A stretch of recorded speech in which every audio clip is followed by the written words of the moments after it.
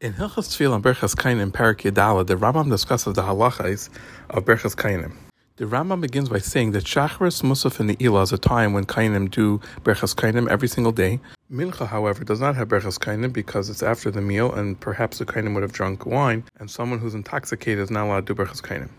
The Rambam continues and says that on a fast day like Tamuz or Tisha B'Av, where Mincha is very close to the end of the day, and we're not worried about someone drinking, then they could do Birchas Kohanim by Mincha as well. The Rambam continues and describes how Birchas Kohanim works. Outside the base of Mikdash, whenever the Chazan would reach Ritzei, all the Kohanim in the shul would leave their places and go to the Duchen. They stand there and they face the Heichal with their backs to the people, and they hold their fingers closed against their palms until the Chazan finishes the bracha of Maidim.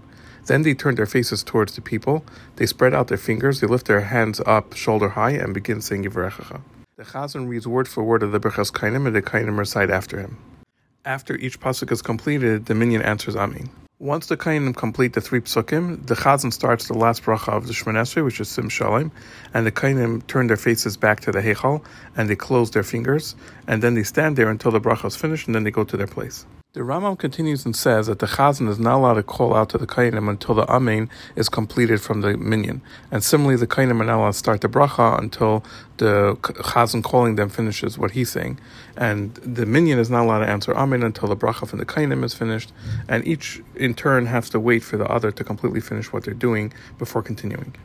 The Rambam continues and says that when finishing Birchas Kohanim, the Kohanim are not allowed to turn their faces away from the community until the Chazan starts Sim Shalom. They're also not allowed to close their fingers until they turn their face from the community.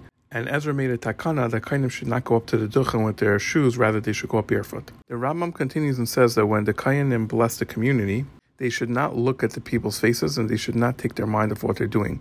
Rather, their eyes should be towards the floor like they're davening Shemon Esrei. Additionally, the community is not allowed to look into the faces of the Kohanim when they're making the bracha in order not to get distracted. In other words, everyone has to pay attention to the Birchas Kohanim. The Rambam continues and says that there's a difference whether there's one Kohen doing Birchas Kohanim or multiple. If there's one Kohen, when it comes to time, he just starts making the bracha himself, and the Chazan reads for him word for word like we said before. If there was 2 or more Kohanim, then they don't start making the bracha for Birchas Kohanim until the Chazan calls out to them and says, Kohanim, and then they answer and they say Yivarechecha, and then the Chazan reads for them word for word, like we mentioned before.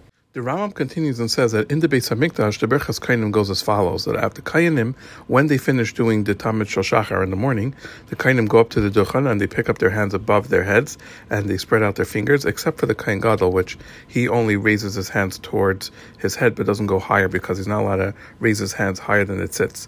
And one person calls out for them word for word like they do in other shuls until they finish the 3 psukim.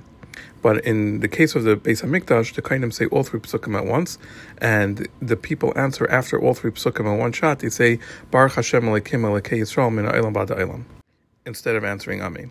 The Rambam continues and says that the Kohanim say Hashem's name like it's written. In other words, they say Yud Kei Vav Kei, and this is called the Shem HaMefarish that we mentioned in other places. Everywhere outside of the Beis HaMikdash, they pronounce it with Aleph Daled Nun Yud. And once Shimon HaTzadik passed away, even in the Beis HaMikdash, they would not say the Shem HaMefarish, in order that someone inappropriate shouldn't learn how to say it. The Rambam continues and says that Birchas Kohanim is only said in Lashon Kodesh. The Rambam continues and says that Kohanim are not allowed to add anything to Birchas Kohanim, but rather just say those 3 psukim. And there's a special tefillah that the Kohanim say before they go up and when they go back to their places. See Halacha Yud Beis for more details. The Rambam continues and says that when the Kohanim turn either to go up or to go down, they always turn to their right. The Rambam concludes in saying that in the Beis HaMikdash they would only do Birchas Kohanim once a day, but everywhere else they would do it multiple times a day except for Mincha like we mentioned before. And we also try to endeavor that the person reading the Chazan should be a Yisrael.